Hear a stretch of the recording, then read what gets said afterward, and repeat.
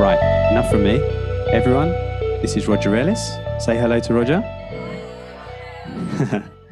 We're very grateful to have Roger. Roger also just sat in with us and our leaders in our little meeting just now, and we're really grateful to have his oversight. He's our real key talking point.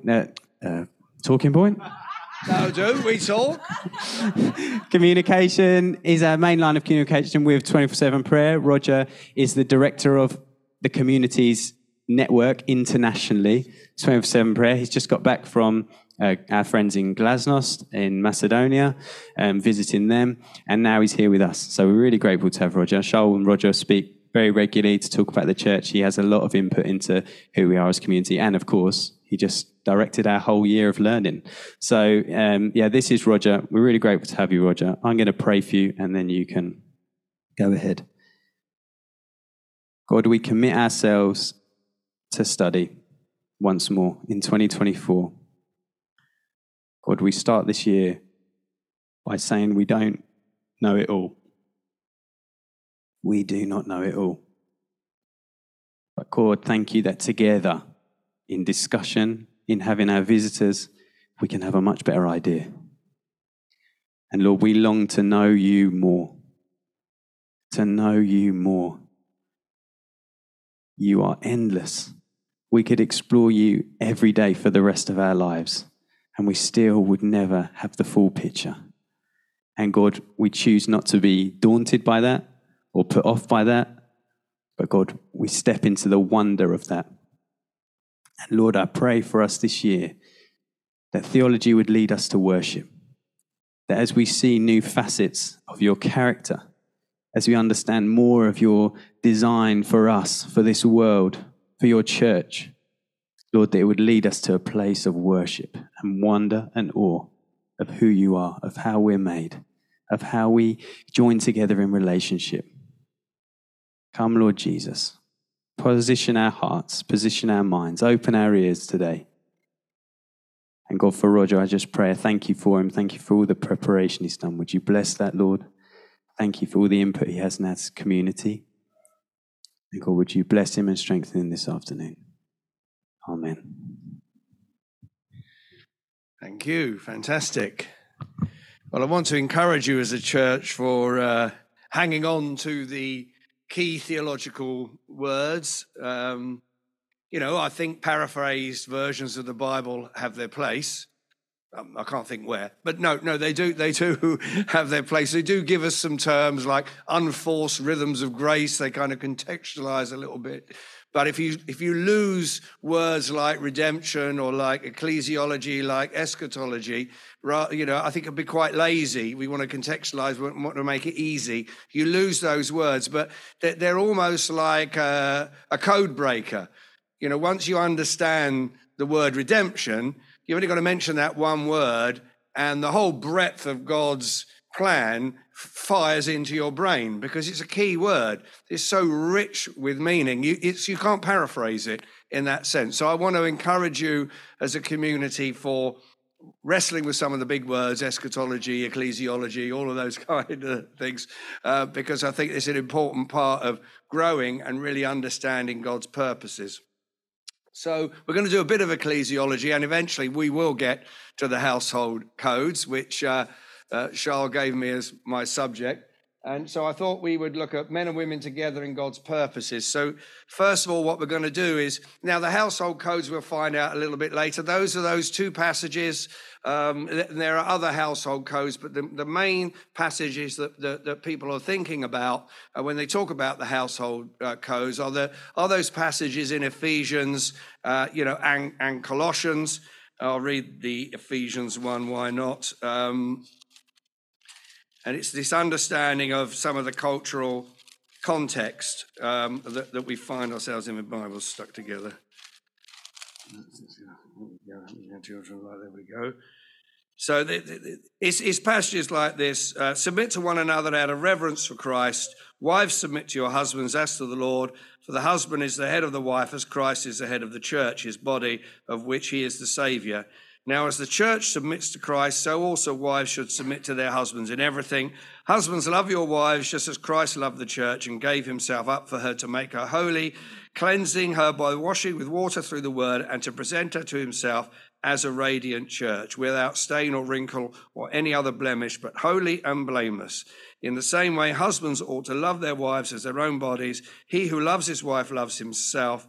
After all, no one ever hated his own body, but he feeds it and cares for it, just as Christ does the church. For we are members of his body. For this reason, a man will leave his father and mother and be united to his wife, and they will become one flesh. Genesis again. This is a profound mystery, but I'm talking about Christ and the church. So there are these passages which talk about the family. They talk about parents and children, children and parents. How do we understand them in that context? Are these one-off teachings for all time, or are they contextual? And if they're one-off teachings, how do we apply them in our culture? If they're contextual, how do we apply them in our culture? So I'm going to answer that question for us, but not yet. So let's look at a little bit of a biblical framework. If you want a bit more of a detailed read, we've got, I'd recommend Paul's Women or 1 Corinthians by Lucy Pepiat. They're quite simple and small reads, worth getting. The 1 Corinthians one's a bit more complex. I think she's also just done a thing with the Bible Project on 1 Corinthians, and I'm sure that she'll cover some of the 1 Corinthians 11 on that. We've got Discovering Biblical Equality. That's a bit of a bigger beast. You might be able to get that, virtually a bit cheaper. Women in the World of the Earliest Christians. If you really want to have a little bit of a cultural look from a quality New Testament scholar, Lynn Cohick is most certainly that. And that is a really interesting book. If you're a little bit more interested in, feminism, women's issues, whatever, I definitely would recommend Lynn Cohick or Carol Mayer, who I'll quote a little bit later. Absolutely fantastic. And lastly, Flame of Love, Sexuality in the Old Testament. That is an absolute brute. It's a monster of a book. So I wouldn't recommend getting that unless you really are a glutton for punishment. But there are some fantastic chapters in that. So again, you may be able to get that, virtually or something. But there's some really excellent chapters in there. So that's what I'm being drawing from. So I'm going to give us a bit of a biblical overview first. And so we're going to start with the Old Testament. And I think it's worth saying that both Jesus and Paul viewed Genesis as authoritative and foundational. So you see that, Jesus in Matthew 19, talking about divorce. It was not so at the beginning. And we'll look a little bit more about that. All the way through Paul's theology, he's talking about Adam. So Paul is the sort of author of this, Adamic Christology. Christ is the second Adam. In Adam all die. And 1 Corinthians 15, in Christ all are made alive.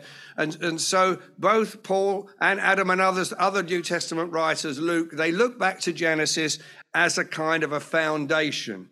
To their thinking, to their theology, and they make all sorts of points out of Genesis. So Genesis is always a key place to start. And I think when we look towards Genesis, we've got to realize that the book, although it's positioned first in the Bible because it's telling the story of beginnings, it's putting the beginnings of God's purposes, from Genesis to Revelation, from the garden to the city. Genesis wasn't actually written first. There's no doubt about that. Job was the earliest book, most likely. Lots of sort of non-Hebrew thinking kind of within that, clearly as a document, very, very early. And most scholars would date Genesis around about the center. So probably in the Babylonian, Mesopotamian exile, that's when that book was written. And so most scholars would say, well, Genesis is not the how, it's the why. So when we're looking at the book of Genesis, we are not looking at, a scientific analysis as to the emergence of the creation. The writer of Genesis would have been absolutely blindsided, stunned, that people are using it to say, well, it's literally 7 days and all this kind of thing. Now, that's not to say that that the earth wasn't created in literal 7 days. But if you have that theory, it is a scientific theory. It's a geological theory. It's not a biblical theory, because the text doesn't require that. The writer of Genesis is not interested in the how, is interested in the why. He's setting in the Babylonian, Mesopotamian context, and the creation story is set against the Babylonian and Mesopotamian stories of creation that are very, very different. And so the writer there is wanting to say, who is God? Who is this God who created everything out of nothing? Who is this God that created humanity in his image? Not like the Mesopotamian gods, which were created out of violence and the cutting up of other gods and out of their entrails, the God that created violence and violently. This is the God who created Adam out of the dust of the earth. And so really the writer of Genesis is saying, well, who is God? Who are humanity in relation to God? Who are humanity into relationship with one another, male and female? And who are humanity in relation to the creation? These are the big picture anthropological stories that the writer of Genesis is addressing, which is why they're really, really important in terms of understanding who we are as human beings, who God is, or all of that kind of scenario. And so right at the beginning, you have almost one of the defining statements with regard to human identity that has completely transformed the whole of culture. We take this for granted as Westerners, but in the Roman context, pre-Jesus, pre-Paul and all this, it wouldn't have been that kind of framework. There wouldn't be this ideal that all human beings are created in the image of God. And so Genesis chapter 1, 26 to 28, we have this whole context, and this is very important because you'll note that when I read the passage on the household goes again, Paul again is refers in Ephesians 5 early on. Paul again went back to Genesis. He's going there all the time. So we've got to understand what Genesis says if we're understanding where Paul is coming from. So then God said, let us make humanity, better translation, in our image and our likeness, and let them rule over the fish of the sea and the birds of the air, over the livestock, over all the earth, and over all the creatures that move along the ground. So God created humanity in his own image. In the image of God, he created him, male and female, he created them. And so you have this dimension that both male and female are in the image of God. And this context is rather, most theologians would say that Genesis, it kind of brings this kind of kingdom language, the idea that humanity are created in the image of God to rule. And this would have paralleled the Mesopotamian view, where basically the gods put the idol in the temple, and the presence of the God was mediated through the single idol in the temple. And the Pharaoh was the demigod, if you like, that mediated that authoritarian rule. And so immediately the writer of Genesis this is pretty political because he's undermining the whole of Mesopotamian and Babylonian politics, but he's saying, well, this God creates humanity as the image idol. So human beings are the image idol of God. That's why idolatry is such a sin, because we are stepping aside from our identity. We are the idol of God, the one through whom his presence is going to be mediated in creation. But this image is not mediated through the one Pharaoh and the one idol. The image is mediated. The power of God in ruling in the earth is mediated through every man and every woman. And so that you imagine how undermining that is within a totalitarian context. And not only that, that God is so generous that he gives the image to humanity, and so they actually pass that on now through male and female becoming one flesh. And when their children are born, I think it's Genesis 9, something like that, we're off piste here, that's where the image comes. That Adam and Eve pass on the image to their children. It comes through that whole context. So this is a completely different, radical concept right at the beginning, this presentation of male and female. And so kingdom authority is right at the heart of that. So we see here that the authority to rule and to reign and to be in the image of God and to have dominion and to steward is given to both male and female. So that's a good start. So moving on, when we go into Genesis 2, verses 19 to 25, we have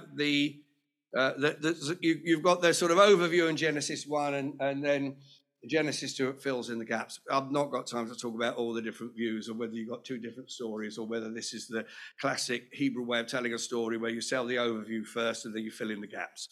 You know, they both have some views to it. And obviously the person that compiled Genesis from the oral tradition, you know, who knows what was in their mind. But you see these two stories, these two renditions of the story flow alongside each other.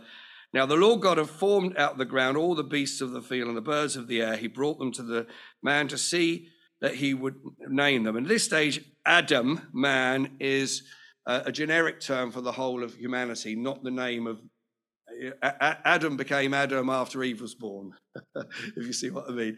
So the man gave names to all the livestock, the birds of the air, but for Adam, no suitable helper was found. So the Lord caused the man to fall into a deep sleep, and while he was sleeping, he took one of the man's ribs and closed up the place with flesh. And then the Lord made a woman from the rib he had taken out of the man, and he brought to her and said, the man said, this is now bone of my bones and flesh of my flesh. She shall be called woman, for she was taken out of man. For this reason, a man will leave his father and mother and be united to his wife, and they will become one flesh. And so we kind of begin to enter the battlefield. Some have suggested that, only Adam was in the image of God, Eve isn't. Some theologians have gone that far over the years. I mean, we don't really need to talk about that. But you then get this tension between, those who have more of what you would call an egalitarian view of the relationships between men and women, that there's an equality, and that's where the mutuality it meets in terms of equality, or what's called a complementarian view, which is basically, well, yeah, of course they're equal, but in a different way, which means the men have all the leadership. They're equal, but the men have all the leadership and the women don't have any. So it's kind of, they're equal apart from when they do anything, then they're not equal. It's a bit of a strange framework, in reality. So some would say, well, when we look at Genesis 2, we begin to see this complementarian view. And the reason that men have authority over women is because Adam was formed first. I think that really doesn't quite work, because on that basis, Adam would be under the amoeba and the trees, because they were, in that story, are formed first. That doesn't really quite work. Secondly, the whole idea of the rights of the firstborn. Adam is born, so within the Old Testament, within Hebrew thinking, you had the rights of the firstborn. Jacob's multicolored coat, that was symbolized as authority.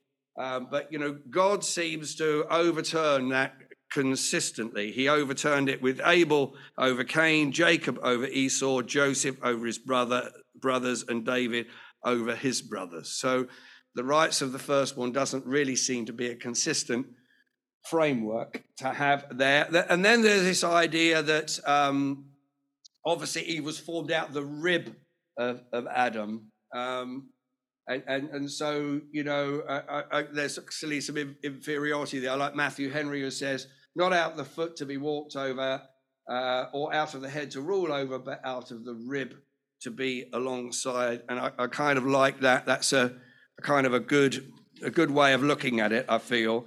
And the word helper, also, it's worth noting, is used in 15 out of the 19 times that helper is used in the Old Testament. So Eve is Adam's helper. 15 out of the 19 times it's used of God.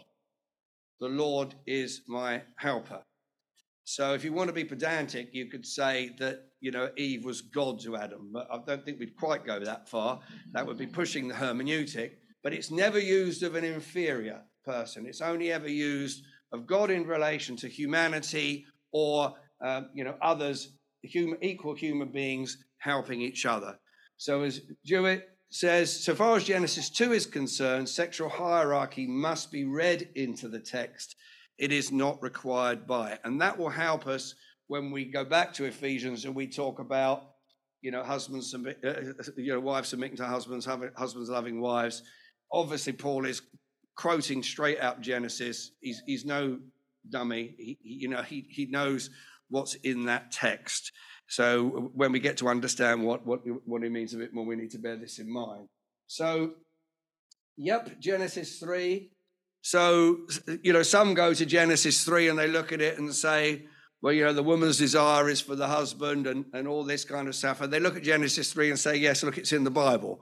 But I don't really think we want to be taking our ideals from the fall. In reality, Jesus in Matthew 19, he says it's not so at the beginning, Matthew 19:4. So Jesus is going back to the original intention, not pre-Genesis 3 and the entrance of sin in the world and humanity, declaring independence in that kind of context. Pre that whole dynamic, when work became a curse and the animals started to rebel and there was that separation and pain in childbirth and all the suffering that came in, Jesus goes back to that. And so if we're going to look at the ideal relationships between men and women and context in the church, we look forward, but we also need to go back to the beginning, not to Genesis 3. And there is also this concept where God's redemption, God's kingdom brings restoration of original intention. This whole thing of, Paul's idea of us being new creations and being ambassadors and speaking out the redemptive purposes of God for humanity. And part of that is the image of God, which, as I say, in our context of our society, we wouldn't have this high view of humanity if it wasn't for Christianity and the worldview that undergirds it, which begins in Genesis. And Paul in Galatians 3:26-29, which some scholars would say this is his ecclesiology, his ecclesiological formula. This where he talks about our unity in Christ. Let's turn it up, we might as well. This Bible so long, I've taken it fishing with me a few times, it's a bit sticky. You're all sons of God through faith in Christ Jesus. Again, the word son is nothing to do with gender. It's to do with, firstborn sons. Everybody, male and female, everybody who's come into Christ has the full rights of the firstborn, whether it's slave or free or women or male, female, whatever. We've all got the first rights of the firstborn before God. For all of you who were baptized into Christ have closed yourself with Christ. There's neither Jew nor Greek, slave nor free, male nor female, for you're all one in Christ Jesus. And so it's Stephen, what's his surname?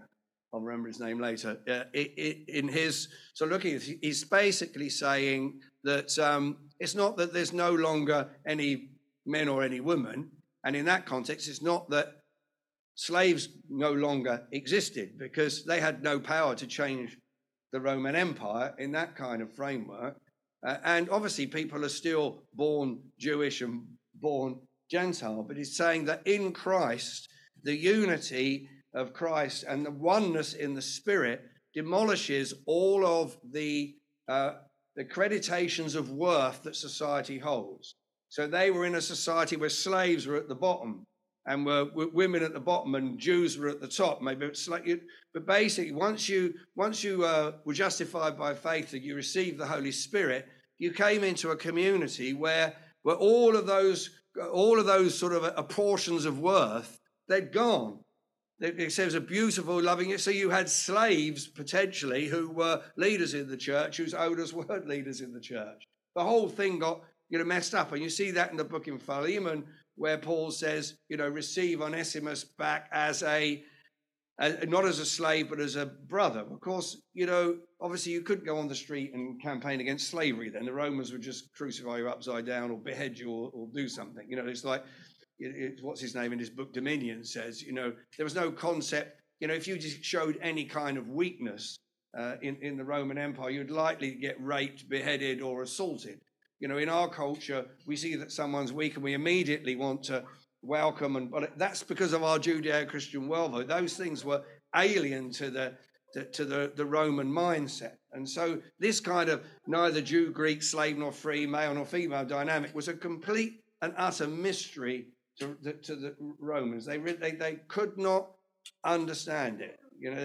They called the Christians atheists because they only believed in one God rather than loads. And there's lots of really interesting stuff where the Romans are just trying to figure out this radical new community of God that somehow brought this equality into place and into being. There's one hilarious document which people use to, because there's not really much in the New Testament that says what the churches actually did when they met. There's not an order of service in there anyway. You don't, and there's this famous document. There's this Roman governor called Pliny, and he's writing. I think it's to the Emperor Tatian, and he's saying, "Look, I don't really know what to do with these Christians. Can I just check with you that I'm doing the right thing?" And he said, "Well, basically, what I do is I interrogate them, and if they recant, I maybe let them off with a beating or whatever. If they don't recant, I'm killing them." Is that the right thing to do? And he says, yes, absolutely, sure.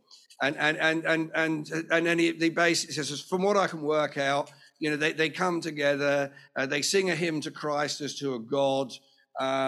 They make the vow that they will not commit adultery, that they will not steal, that they will always put a bribe back. They will, and then they leave their meeting, and then they convene later, and they have a meal together, an innocent meal where there's no sin or whatever. And he said, so when I looked at that, I thought, yes, they're guilty. We should kill them. But just to check up, I took a couple of their leaders who were slaves, deaconesses of women, and I tortured them and I was convinced by their response that they're telling the truth. And then he goes, I don't really know what to do because this contagion is spreading everywhere. It's from the city to the villages, from the rich to the poor. I really just don't know how to understand this whole kind of framework. So you have this, where this idea at the beginning of male and female in the image of God, came into those early Christian communities and caused, complete and utter confusion to the Romans and to the Roman Empire. Okay, so we're going to pause a little bit there. So you can get into groups 4 or 6 or however many you usually do. And I've got 3 possible questions. We've only got 10 minutes, so you can't do all 3. I suggest you pick one. 3 great questions there. So get into a group 4 or 6, choose one, and I'll give you sort of 5.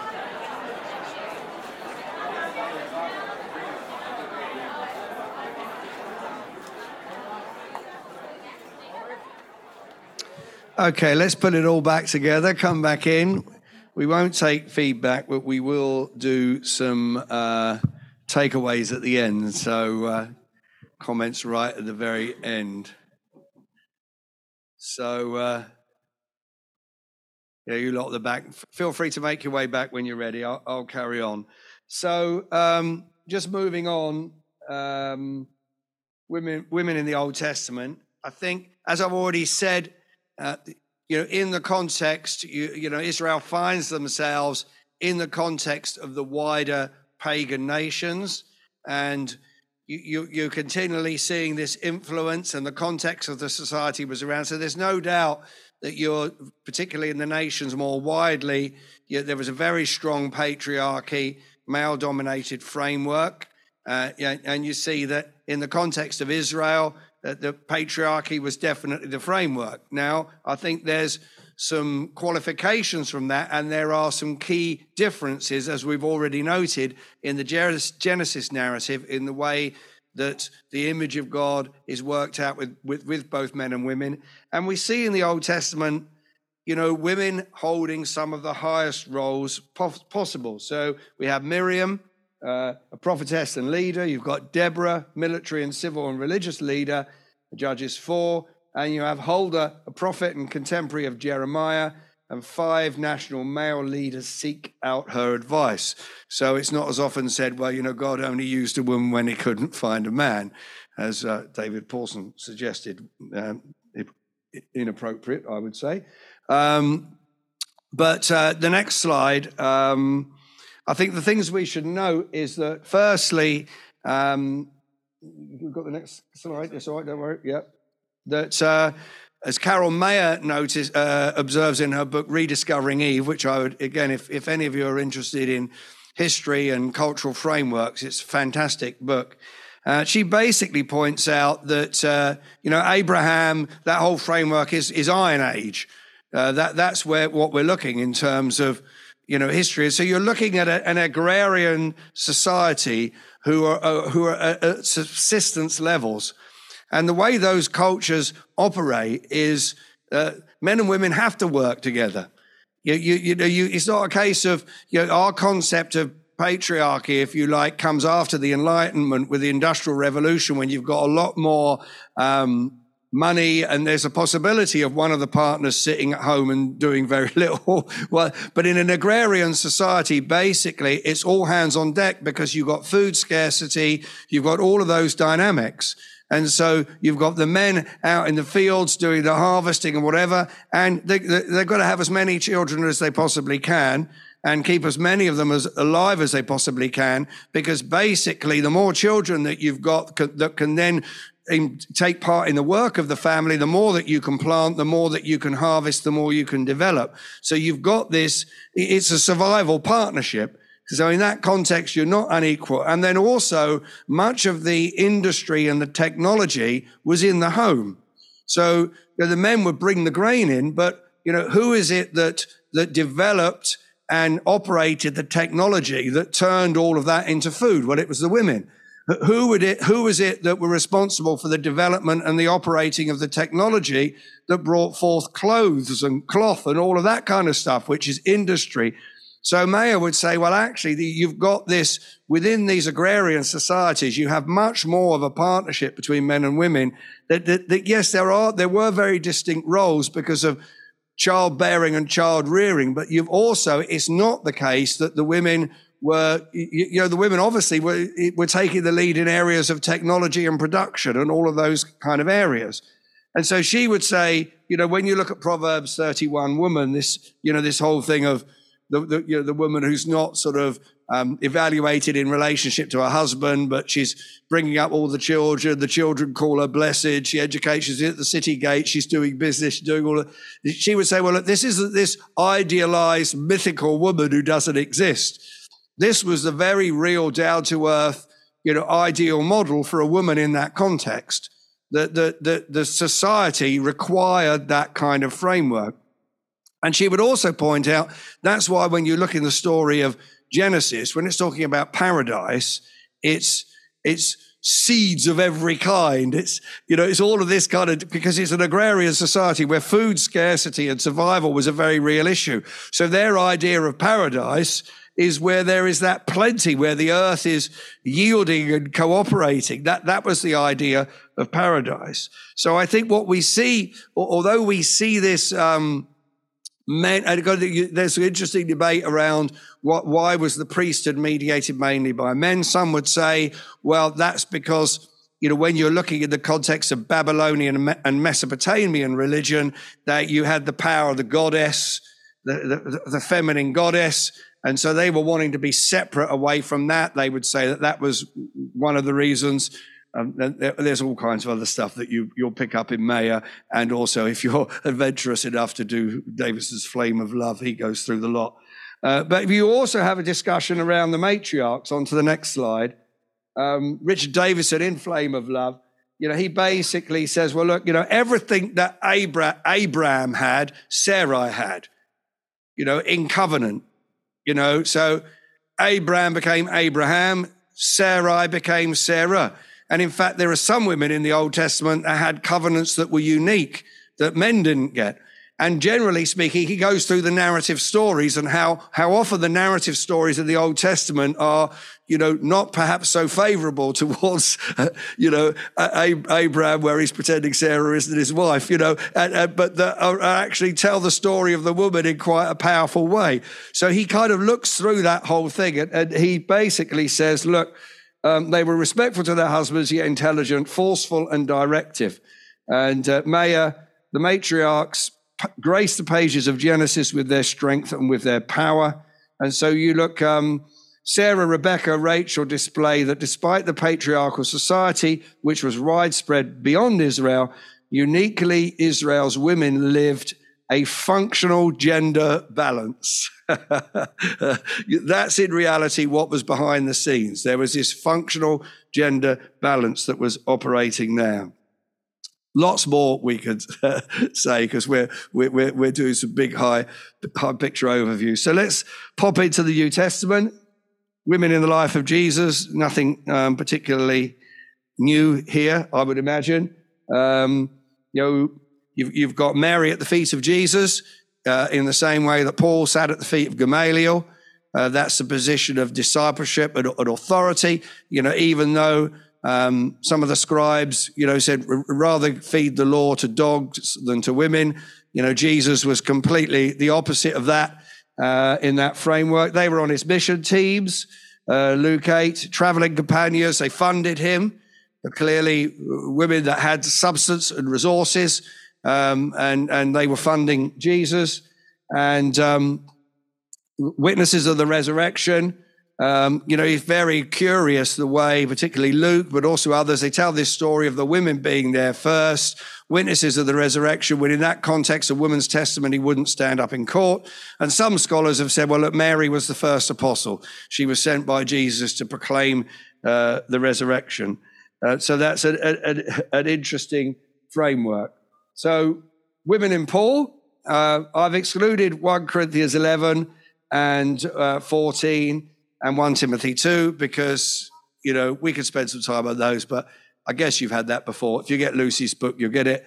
But the first thing to say is that when you're looking at 1 Corinthians 11, if you want really a summary of Paul's view, it will be verse 11 and 12, which is, in the Lord, however, woman is not independent of man, nor is man independent of woman.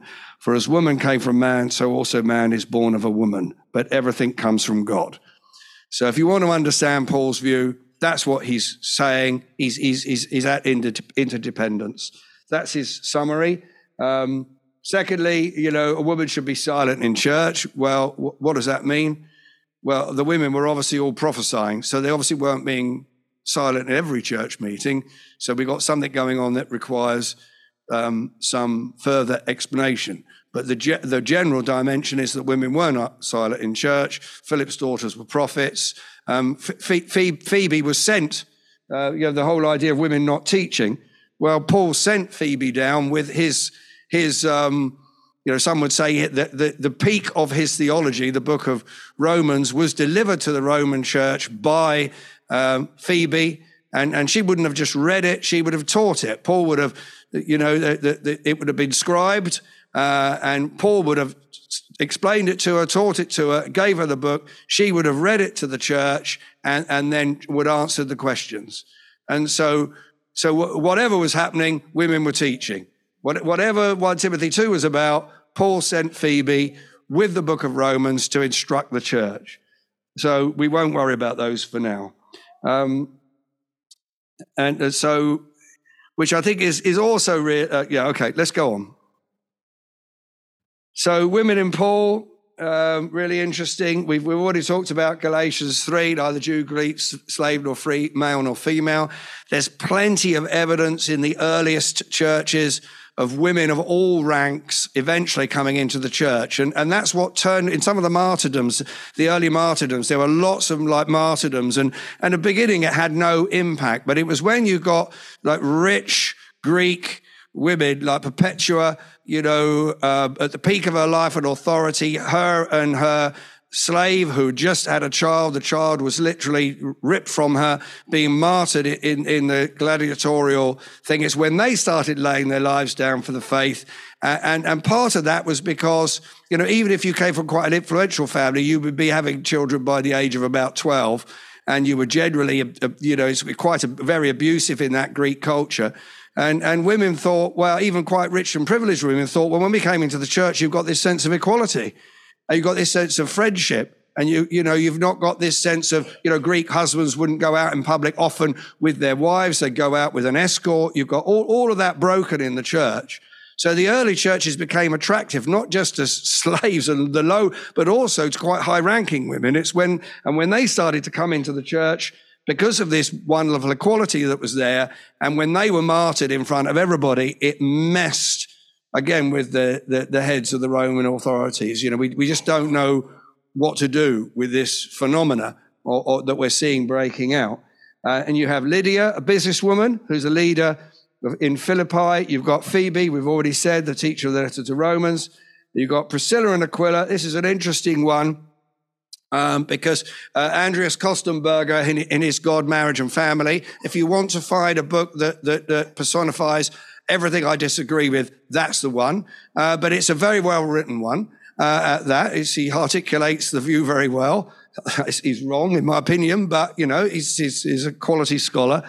But he, at the end, he because he's very much, man's head, woman submit, all of this. But he says, there is the delicate matter of Priscilla and Aquila, delicate matter. This is the thing. He's about to say, this is the thing that really doesn't fit my theology, and I'm struggling to get my head around. And he says, the fact that Priscilla is named first in a number of the references would indicate that she was the leader in that relationship. Now, we don't know why. We don't know whether she was saved first, whether she was a disciple, whether she came from a rich family or a rich background. But the delicate matter is that she was clearly seen as the leader in that context. But there's also a taste of mutuality, because there are also a couple of references where his name is mentioned first. And as what Kostenberger says, where they are the only example of a real live married couple that were influential and high profile in the early church that we have. And the only example we have is this interesting one where Priscilla or Prisca was probably the first among equals or known to be the leader, although, again, there's a couple of references where he's named first. So there's a nice little bit of mutuality also in that mix. And I think that's really, really important to bear in mind. We've got women patrons and church leaders, clearly. Chloe is one of those, the church in her house. There are other women, rich women who got saved, rich Greek women got saved, came into the church. They were funding the church. Other patrons, Stephanus and all that kind of stuff. We've got prophets and apostles. Junia, that's the one that winds everybody up as well. Acts chapter 16, 17. Junia, outstanding among the apostles. Some theologians have been trying to perform a sex change on Junia for over the last 50 to 100 years, but you just can't do it in the Greek. There is absolutely no record of anybody called Junia ever being a male in any of the extra biblical literature. Junia is always feminine. So then they try and say, well, she wasn't really saying that she was an apostle, But if you take that passage clearly as it says, you have a real live example of a female apostle who's actually named. And obviously, in Paul's Ecclesiology, first apostles, second prophets, third teachers. So it may be that Junia, they think that Andronicus could possibly have been Junia's husband. And, they're kind of thinking, well, we don't really know who planted the church in Rome. We know it wasn't Paul. But, this couple seemed to be, a good possibility. If they were outstanding among the apostles in Rome, maybe they were the ones who planted it. We don't really know, but it's well worth thinking over. So next one. One thing we will look at, because we're going to look at the household codes, husbands submit to the wives, wives submit to the husbands, all this kind of dimension. This whole idea of headship, so often, and that comes from a 1 Corinthians 11. Now, I want you to realize that the head of every man is Christ, and the head of the woman is man, and the head of Christ is God. Now, this is, the context is marriage. Not got time to go into it. So there's this whole idea that the husband is the head of the wife, in the same way that the father is the head of the son. So if you take an authoritative, unequal role of that, you step into an early church heresy called subordinationism, which is where a lot of those that take the complementarian view, they've actually stepped into, the dangers and right into an early church heresy. Because if you say that the wife is unequal to the husband and subservient to the husband, you are saying the son is unequal to the father and subservient to the father. And so in a sense, you are deconstructing the Trinity, but by default. And I think, we need to, that's something that we really need to look at. Whatever headship is, it is not inequality. It can't be, because we believe in, the most important thing about God, the first thing we say about God is one. The second thing we say, 3 persons, Father, Son, Holy Spirit. Not distinct persons like Chloe and I are a distinct person. The Greek word for person is slightly different to that, and we've not got time to go into the Trinity. But so the roles of the Trinity, I'll give you the internal operations of the Trinity, a bit of systematics just in one line to kind of help us get our head around this. So within the Trinity, scholars call it the internal operations of the Trinity. Within God, there are these 3 persons and there are different roles and frameworks. So the Father is unbegotten and unsent. He sends the Son and the Spirit. But the Son is the only eternally begotten one sent from the Father. The Spirit is sent from the Father and the Son, depending on whether you take the Roman view or the Eastern view. That's why the Orthodox Church fell out with the Roman Catholic Church, because the Romans were a bit worried. So they said, well, look, the Spirit, they wanted to exalt the Son. So they said, okay, the Spirit's sent from the Father and the Son. But the Orthodox said, well, if you do that, you're denigrating the Spirit. So there is big fallout on whether the Spirit was sent from the Father and Son or, just from the Father. So let's say Father and Son, shall we, for now? So I'll start again. The Father is unbegotten and unsent. He sends the Son and the Spirit. The Son is the only eternally begotten one sent from the Father. The Spirit is sent from the Father and the Son and is eternally present and poured out. However, they are one in presence and activity. For example, the Father and the Spirit suffer in and through the Son on the cross. So all this stupid stuff from certain people, the whole idea of, you've got the Father punishing, this distant judgmental Father punishing the Son on the cross, and, we're going to throw out penal substitution because of this brutal framework. Anybody that would even suggest that's a possibility clearly doesn't quite understand the Trinity, because both the Father and the Spirit suffer in and through the Son on the cross, because they are one. Now, then we're getting into the complexities of the incarnation, which we've not got time to do here.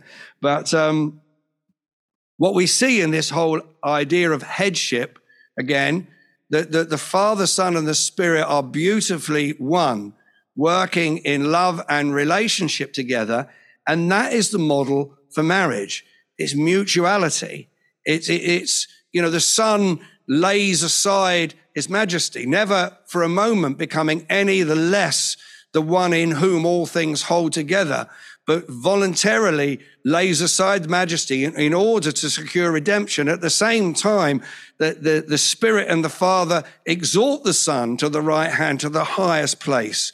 So there's this mutuality, this beautiful love of mutual submission to one another and mutual service of one another. And that's the model for relationships. Not power and domination. And Paul loves messing with the Greco-Roman heads. And so we would miss it in our language, but it's a classic example in 1 Corinthians 7, wives and husbands. The wife's body does not belong to her alone, but also to her husband. Absolutely in Greek culture. Absolutely. But then he goes on to say, in the same way, the husband's body does not belong to him, but also to his wife. What? So you've got all the way through, you've got this mutuality where Paul, as we see, is messing with the culture. He's pointing it in a different direction, and we'll see why he's not.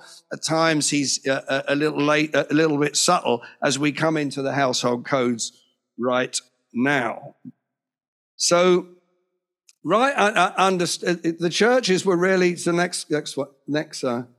So when we look at the household codes, we can see some context of where these churches were operating. Paul's speaking into his churches throughout the Greco-Roman world, and theologians are calling these Christ communities. These are different shapes and sizes. And so what happened was you have these associations or societies in Corinth.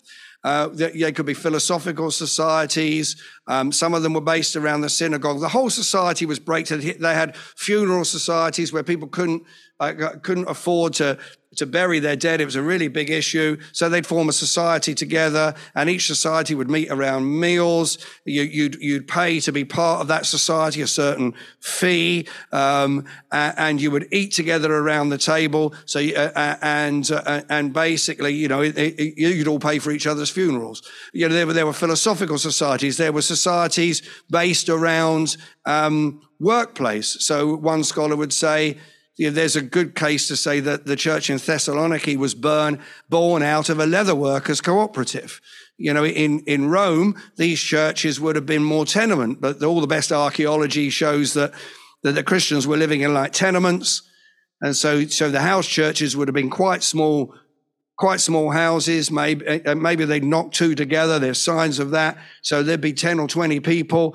And then downstairs, they'd have the work where all the artisans would work.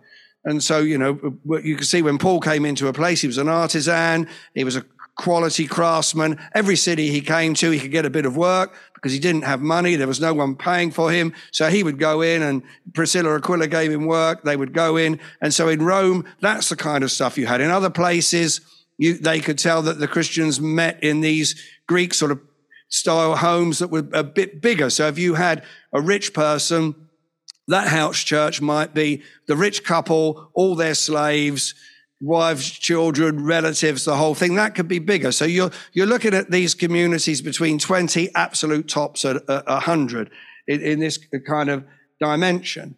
And the interesting thing is some of these churches were in the houses of non-Christians.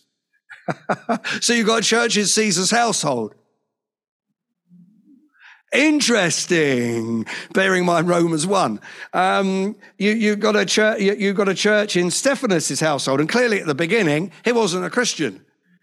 Later on he becomes a Christian and looks like a leader in the context of Corinth. So these churches are growing up. Some of them were growing up within pre-existent societies. So there's quite a lot of debate going on. Did they come into a leather workers society, and then did they take it over, and then it became a church? And then some would say, well, when Paul's talking about the stench of death or the stench of life, he's talking about the smells of the leather workers so it's some very interesting stuff. But clearly, so did they take over these societies, or did they start their own societies? And I think most of the evidence is this is how society was meeting. This is how they were meeting. But obviously, within the Greek society, you had a lot of hierarchy, rich at the top, at the bottom, 1 Corinthians 11.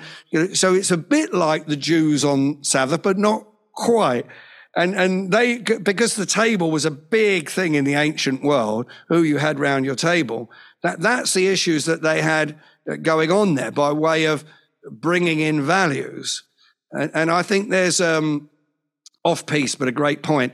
I think there's a lot to be said. You remember the book of Acts is written after 1 Corinthians, quite some while afterwards.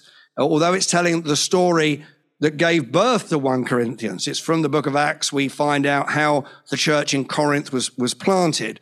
But Luke's writing that afterwards, and he's writing it for a Greek patron, Theophilus, who paid for him to write the book. I think someone said they reckon for Luke to write his book, the commission would have been about 30 grand, which in those days was a lot of money. And so Theophilus was the patron. He paid Luke to write the history.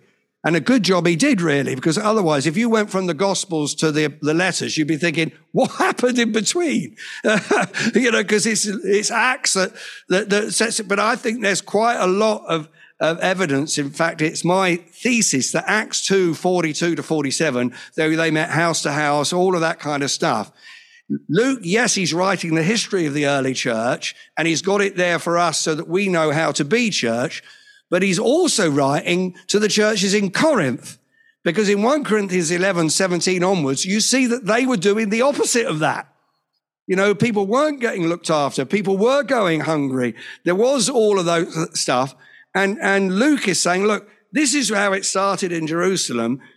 You guys in these churches throughout the Greco-Roman world, sort yourselves out.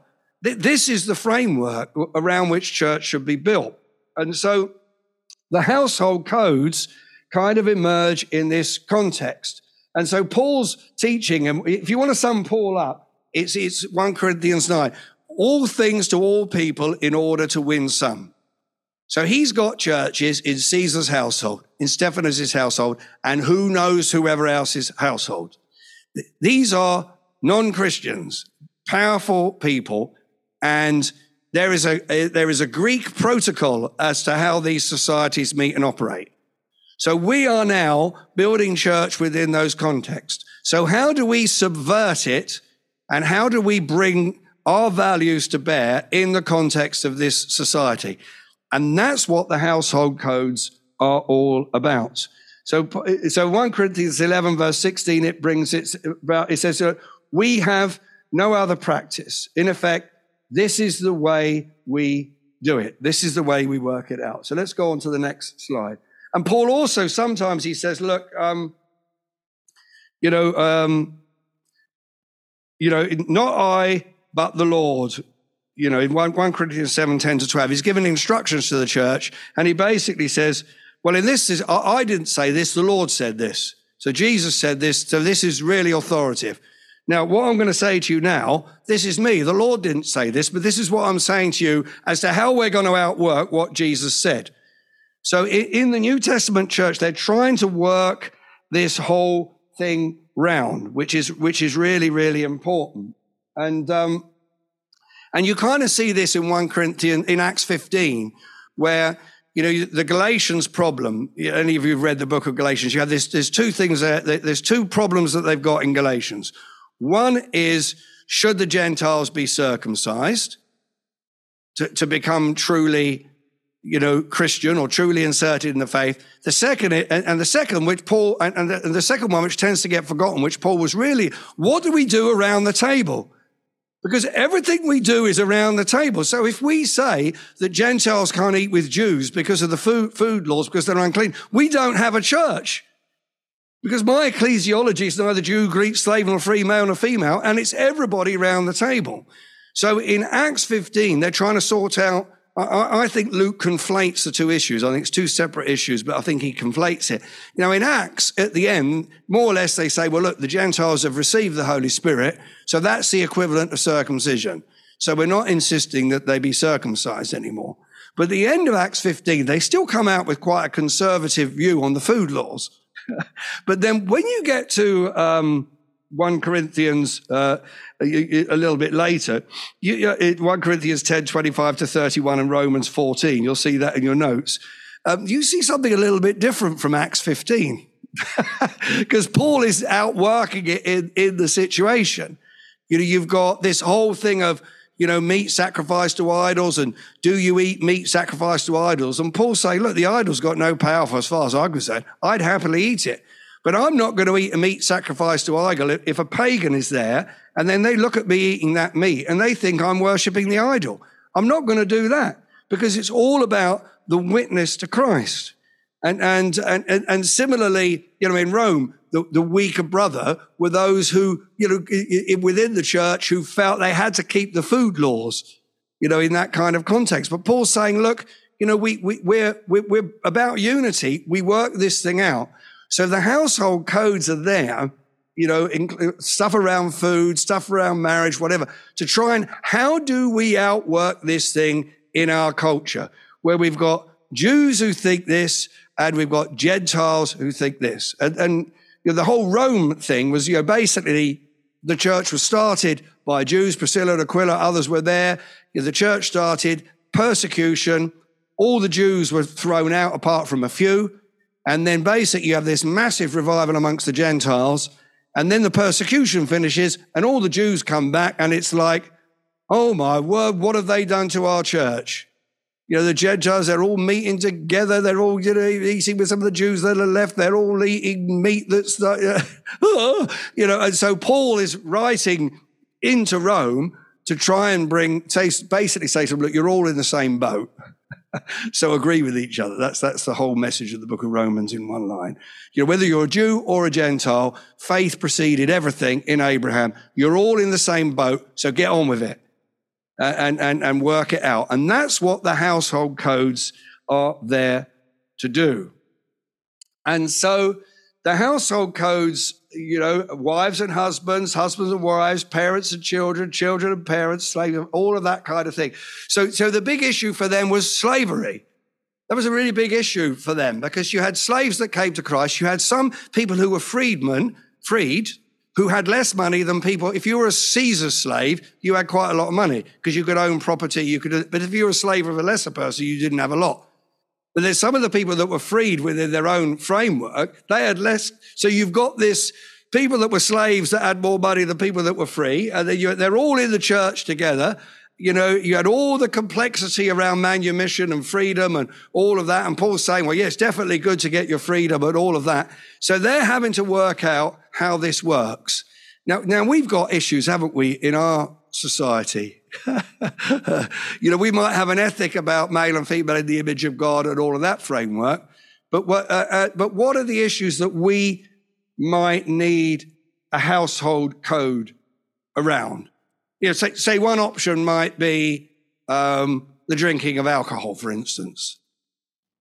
So in the past, Salvationism or other things, early Methodism, their household code was teetotal.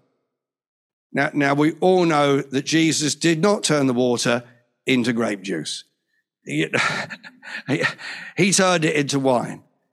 Now, so what we can then do is we make it a gospel absolute, no alcohol. I would suggest that you can't do that biblically or otherwise, but what it really is a household code. In that context, you've got such a high level of alcohol abuse and other things that we can't go there. So that's a household code, if you like. And so different churches really different, it's a missiological framework. That's what these household codes are. So you see where we're going to head a little bit later. How do we outwork that? If you've got slaves or if you've got, what are the issues? So let's discuss. What do we think the issues where we might have to have a household code? Get into groups, 10 minutes, and you can discuss those.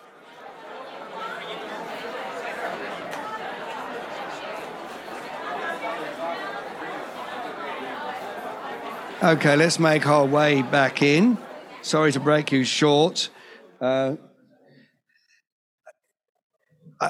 think, so what we've got this situation where Paul is outworking the gospel uniquely in each culture on the basis of we're being all things to all people, which is exactly what we have to do in all things and all places. So our work, if you like, is to look at the theological issues behind, which is, your image of God, male and female together. What are the core frameworks? The whole idea of the Trinity.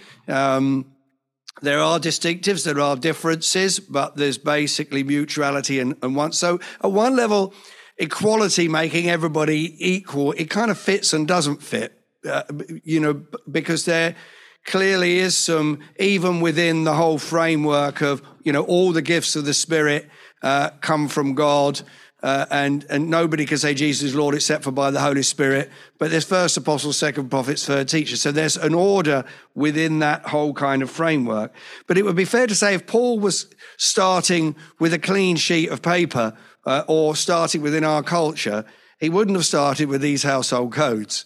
It would be something different, because these are, like all of the New Testament letters, are contextual. And so to just come in and just teach these household codes at face value without understanding what Paul is doing is why we've ended up with, authoritarianism and all kinds of unhealthy stuff being modeled, in the context of, marriage, all this kind of stuff. Which, is not where we want to go. So we have to do some work to understand what is there. And so the guiding principle, if you like, is mutual submission. In Ephesians 5:21, it's exactly, and it mirrors, submit to one another out of reverence for Christ. So you've got the equality of Galatians 3.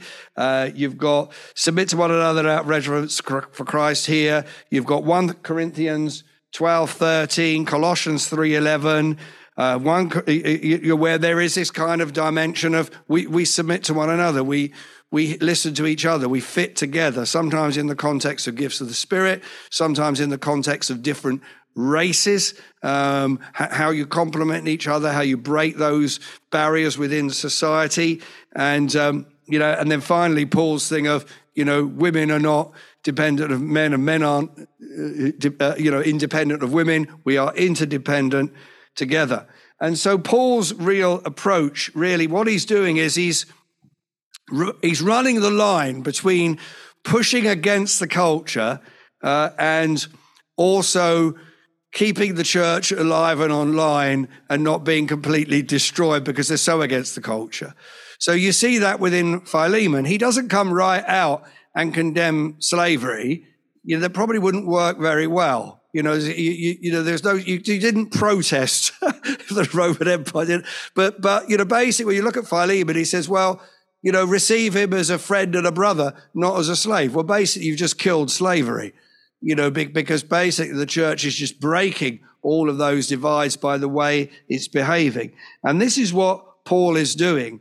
And even you can see within this context of, wives submit to your husbands as to the Lord, which would fit very, very well, in the context of the Greco-Roman culture.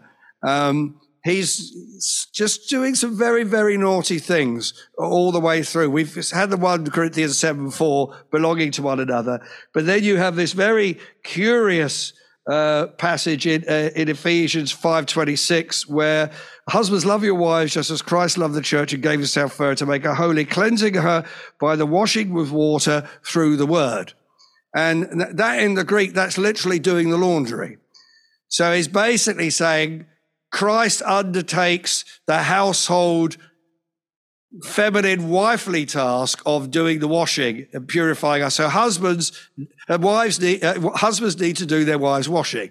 That's more or less, he's kind of really turning the thing on his head, being very, very subtle in the way that he's bringing that stuff in. And so you see this sense of Paul, you kind of like people are saying, well, it's kind of a soft patriarchy. It's like, how do we get there from here? We can't quite abolish slavery. We want to bring more equality. We're releasing women into all parts of leadership, including the apostle. Now, how do I work this out in Caesar's household?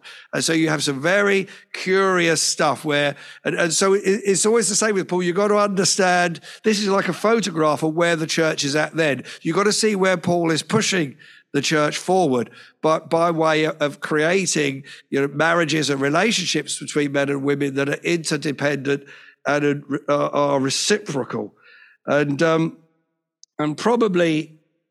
So that would be my comment on how you do that. And I think for us as communities, the main message, there's a lot of message within, the Father and Son and the Spirit, the way headship operates. There's a lot of messages around mutual submission. There's a lot of messages around, look, in neither Jew, Greek, slave, nor free, male nor female. It's not rubbing out the fact that there are men and that there are women, but it's saying, look, about worth and about equality, there's difference of function. We're not rubbing away the differences between men and women, but what we are saying that in terms of worth and contribution and leadership, it all comes in the image.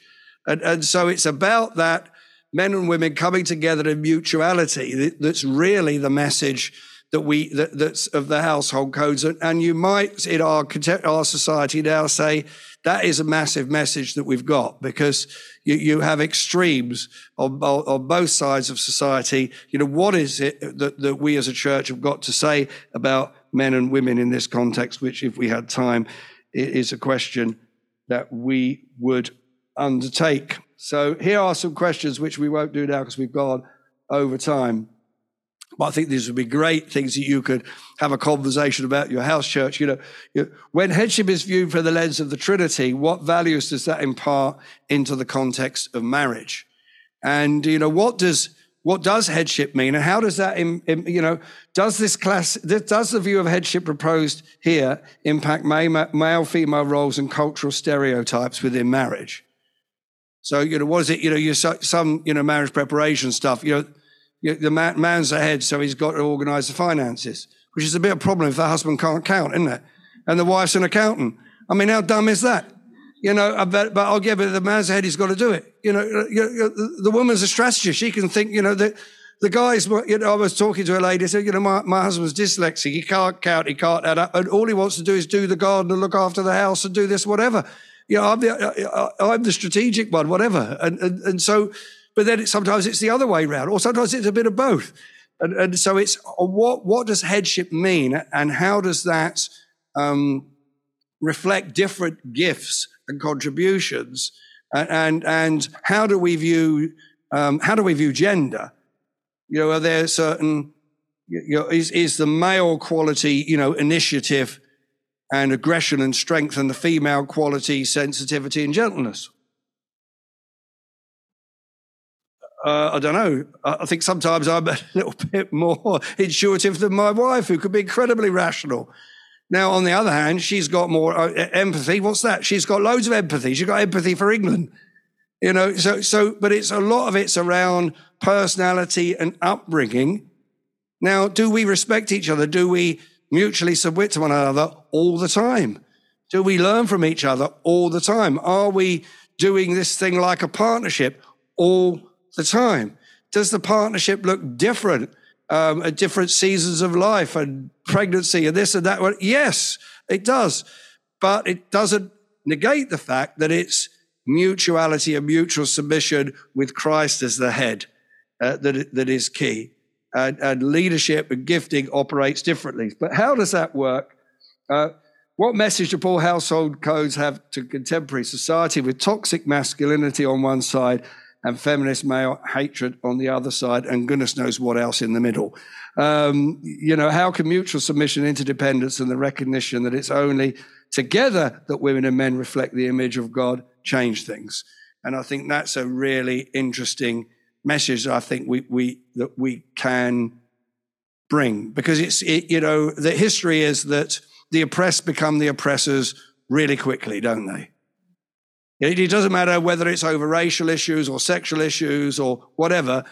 Those that would be oppressed, when that would have been oppressed, when they get the power, they then become the oppressor. And you can understand that. It's payback time. But is that the way of the gospel? I don't know. We maybe need to find a different way, I think. And that's where, as a church, being a countercultural community. And I remember when Margaret, my wife, set up a rape crisis centre, all the rape crisis centres in the country mainly were manned by survivors. And quite understandably, a lot of them had real issues with men, and they would not counsel men. And so when Margaret started, they were one of the first, if not the first, rape crisis centre that would also counsel men as well as women. Because they said, well, look, 30% or 25% of those that have been abused are definitely men, and so we're not prepared to do that. And so she trained in one of these other radical feminist ones, and she learned everything she did. They were absolutely fantastic, but we disagreed over that. Now, she couldn't even join a national body because at that stage, all of the national bodies that accredited rape crisis centres would only accredit those that only counselled women. And it was only after Life Centre had been around for a while that another body emerged that would recognise counselling services that did both. But she felt, rather than having, one service over there and another service over there, that we just need to recognise that this was an issue for both sides, although obviously more weighted on one and the other because of the power dynamics in society. So that's how she was kind of thinking, by way of mutuality and equality around that time. So last question. In the light of this, what prophetic alternative and life-affirming models of male-female relationships could the church offer to contemporary society? And that is a massive question, isn't it? Because it's like with all these things, we could all point to what's wrong, which we all do really well, don't we, everybody? But in the end, the big question is, well, how can we do this thing differently? I know one of the churches I've written in that I've worked with that's, run by a woman, and she's still not getting paid as much as the male that led the church 10 years before. Crackers. So it does, we got to deal with some of those things. There's all kinds of stuff where we could do things a lot better as churches and model something that's really relevant. Good. Yeah, it's a bit hectic. Apologies, a lot of material. Now, any sort of just feedback, sort of takeaways? You don't have to bring any conclusions, but yeah. All handouts. We'll make sure you get them. You can get them, yeah. So there's quite exhaustive notes. Yeah. Good. Let's pray, shall we, just quickly? Lord, we thank you for your word. We thank you for all that's really clear and that we love and we can just instantly engage with. And we also thank you for the hidden treasures that there are. And I pray, Lord, that some of the stuff we've talked about this afternoon will be part of an ongoing conversation and exploration and learning for us here. Thank you, Lord. Amen. Right, well, thank you, Roger. Hopefully, like me, you managed to follow at least 50% of that. That was really excellent. It made me think, when we have this rhythm of learning, it isn't just about learning. Actually, you could also look at it through a justice lens, because we've all just basically had a degree level teaching there today. And some of us maybe don't have degrees, or some of us didn't have, and certainly none of us had to pay for this blessing. So, Roger, we thank you so much for coming and doing that for us. Now, I just want to land one thing. Some of you might be sitting here thinking, well, why on earth did we spend so long talking about that? Surely we all already think that. Let me just say, this is clearly not a universal teaching in the global capital C church. So this is why it was so important for us to home in on this and say this is something that we would hold to. And it's something that we really want to make sure, well, I don't think we take it as read. Charles is our team leader of our leadership team, and, we've got women in leadership. We regularly have women speakers. We have, everything like that. But we felt it's important to talk about this at least once and have on record that this is something we really hold to. Charles looking at me with worried eyes. No. Okay, good. But as well as all of these things that we're going to study, all of these ologies, as well as them being things that we want to study, there are also things that we also have to apply. And that's the reason we want to discuss these things so much, is because we also have to apply them. We're trying to apply what it was like to be the early church today. We're trying to apply what Jesus was talking about. We're trying to apply what Paul was talking about, but to us now in Stamford Hope, in Corringham, in Vange, in Horndon, in Langdon, in Basildon. We're trying to do that today. And so that's why it's really valuable to have such great questions from Roger, to have his notes, to have time to discuss these things. And obviously we didn't have time to discuss all these things. So it's a great privilege to have Roger's notes.